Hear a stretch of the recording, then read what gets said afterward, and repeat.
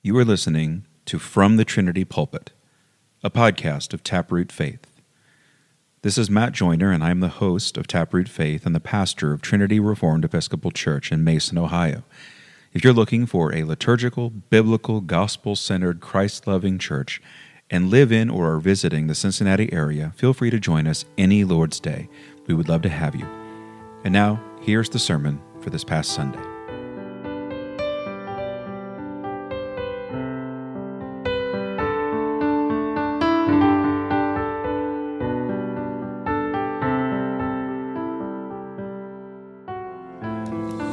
I invite you to take your seat.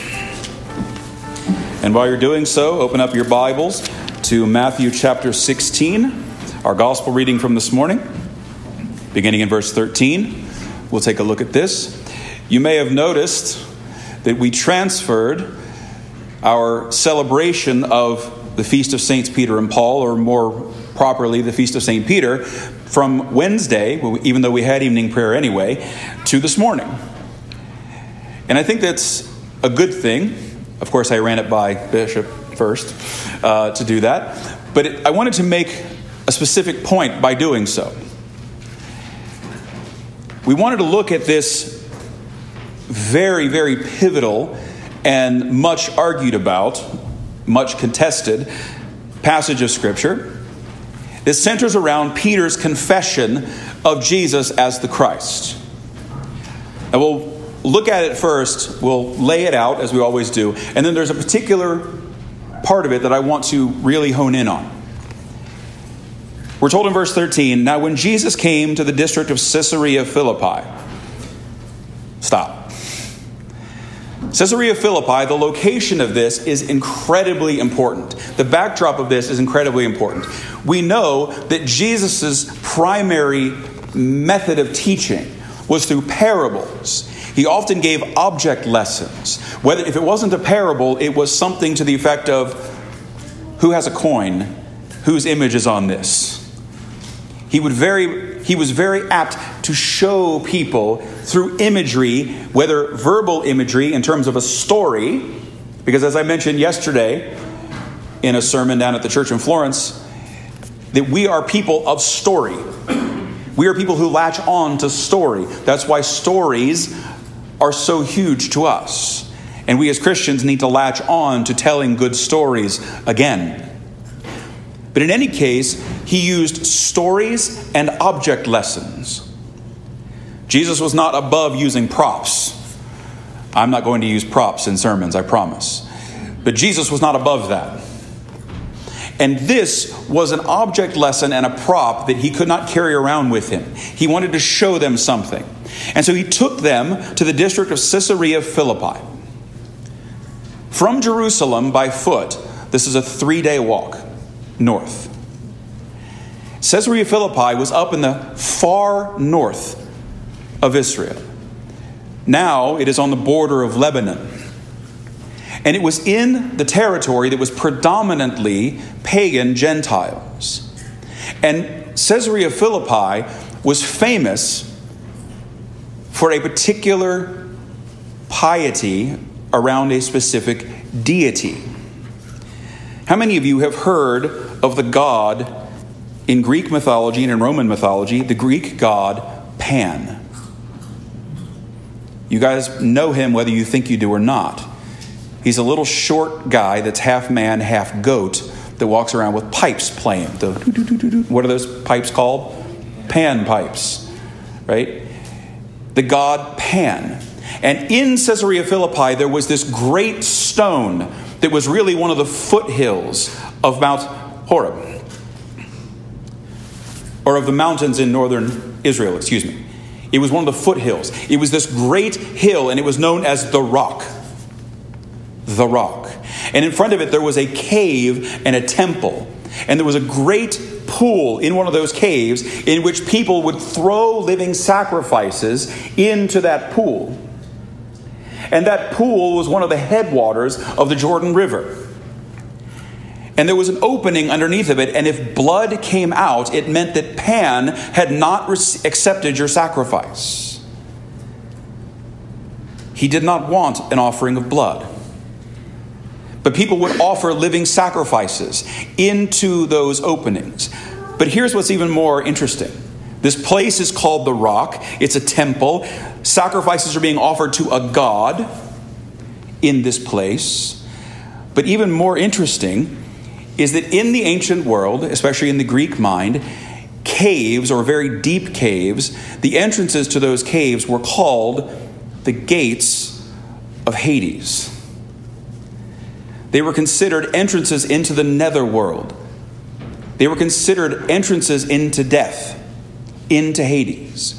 And Jesus takes his disciples from the heart of pure Judaism, and he takes them up on this long walk to Caesarea Philippi, the seat of Pan worship, where sacrifices were offered to this god. And he takes them there. And while there, he says to them, "Who do people say that I am?" Seems like a strange way to begin a conversation after you've just traveled 3 days. But he comes and he, presumably, you can see him sitting down with the temple and this great foothill, this great rock, and saying, "Who do people say that I am? Who do men say that I am?" And they said, "Some say John the Baptist, others say Elijah, and others Jeremiah or one of the prophets." They confess to him that there's a lot of confusion among the people about who he is. Some think that you're John the Baptist come back from the dead. Others that you are Elijah who has come back to us because Elijah didn't die. He was taken off into heaven by the Lord. Or Jeremiah or some other prophet. But then he says to them, "Who do you say that I am? Who do you, my disciples, who do you say that I am?" And I submit to you this morning, brothers and sisters, this is the most important question that you or I will ever answer. And our eternal destiny rides on how you answer it. And how you live your life according to how you answer it. Peter says, "You are the Christ, the Son of the living God." Ding, ding, ding, ding, ding. Right answer. You have won the car. You have found what's behind door number 3. You win. That's the right answer. Jesus says to him, "Blessed are you, Simon Bar Jonah, Simon son of Jonah. For flesh and blood has not revealed this to you. Your teacher didn't teach you this. Your dad didn't teach you this. Your instructor at Torah school didn't teach you this. My Father in heaven revealed this to you. He has shown it to you. My Father revealed it. And I tell you, you are Peter, and on this rock I will build my church." Where was he? They were in Caesarea Philippi, the main monument of which was the rock. And he says to Simon, "You are Peter, Petros, Sipha, Kepha, the rock. And on this rock I will build my church." On his profession, on this profession of faith which Peter made, he will build his church. He will build his church upon that confession that he is the Christ, the Son of the living God. And the gates of hell, or the gates of Hades, shall not prevail against it. Where were they? In front of a cave called the gates of hell. Notice one thing here that I find really interesting. Many people misinterpret that phrase, "the gates of hell shall not prevail," or "the gates of Hades" is more properly the translation. The gates of Hades shall not prevail against the church. People think that the gates of Hades mean that we're always being attacked from the outside and that the church is going to withstand the attack. Well, the last time I checked, gates were not offensive weapons. I've never seen a movie. I missed the part in Braveheart where they decided they were going to war and they tore the gates off the cities and went to fight with them. I missed that part. Gates are not offensive weapons. Gates are defensive fortifications. And if the gates of Hades will not prevail or withstand, more properly, the church, what does that mean? Who's on the offensive here? We are. We are. We are on the offensive. We are invading hell's territory. Why? Because we got people in there. We got people in there, and we're going after them. We have been commissioned by our King to go after them. The gates of hell will not withstand the church's onslaught against it. The church, under the banner of our King, will throw down the banners of the devil. And we will go in and we will get our people. That's what it means for the gates of hell not to prevail against the church. That's what it means. I will give you the keys of the kingdom of heaven. And whatever you bind on earth shall be bound in heaven. And whatever you loose on earth will be loosed in heaven. He speaks these words to Peter here, but he speaks them to all of the disciples in John's gospel. A commission given to them, which then is passed on to the church to be the guardian of the kingdom. And he strictly charged the disciples to tell no one that he was the Christ, which of course no longer applied after his resurrection. Now, we've laid out the passage. Now, what's the part I want to look at? Verse 18, I tell you, you are Peter, and upon this rock I will build my church. That's the phrase I want to look at.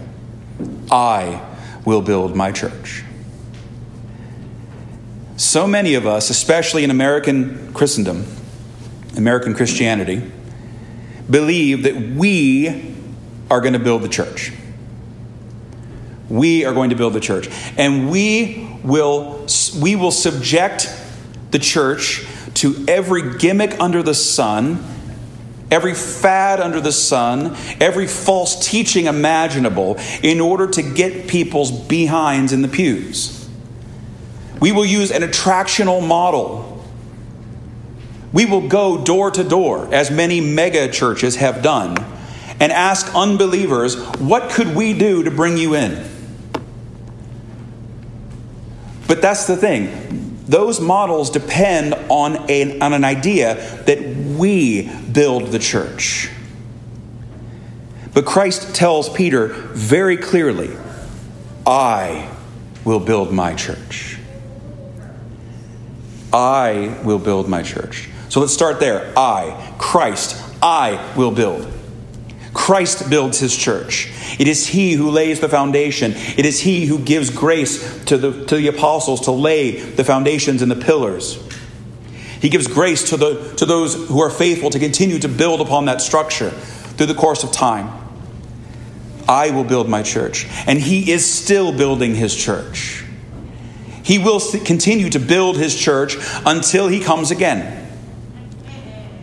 He will build. I will build my church. He is the chief architect. He's the only architect. He is the builder. He's the bricklayer. He is the builder. But then notice the intimacy of the language here. I will build my church.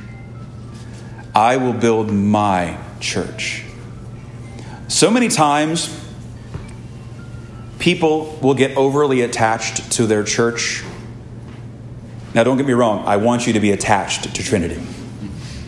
Be attached. Okay? Have an affinity. But there are times when people can make their local congregations and the way things are done in their local congregations, they can reach beyond affinity into idolatry. And it becomes my church. You'll hear pastors sometimes talk about this. My congregation. I've caught myself many times referring to this as my pulpit. It is mine. No. But we get too attached. And we forget that it's not my church. It's his church. It belongs to him. And I am called to be a good steward of it. I am called to be a good steward of that which he has given. And something that's incredible about this, I think there's a beautiful analogy here, or a disturbing analogy depending on your perspective. In Ephesians, when Paul is giving instructions for how married couples are supposed to interact with one another, and we have that uncomfortable phrase that we don't like to talk about anymore when he says, wives, submit to your husbands as to the Lord. And husbands, love your wives as Christ loved the church. How does he end that verse? And gave himself for her. Christ gave himself for his bride. He gave himself for his church. And it's as though Christ gave himself for his bride and then went on a journey and said, I'm leaving the care of this beautiful bride with you. But as time goes on, we look at this beautiful bride in her pristine white dress, her pristine white gown, and we think to ourselves, I think she's a little too plain. She's a little old-fashioned. We should update her. And they change her clothes. They change her hairstyle. They change her face.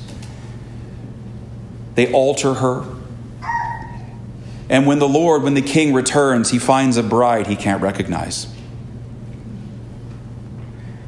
He finds a bride different than the one he left us in charge of.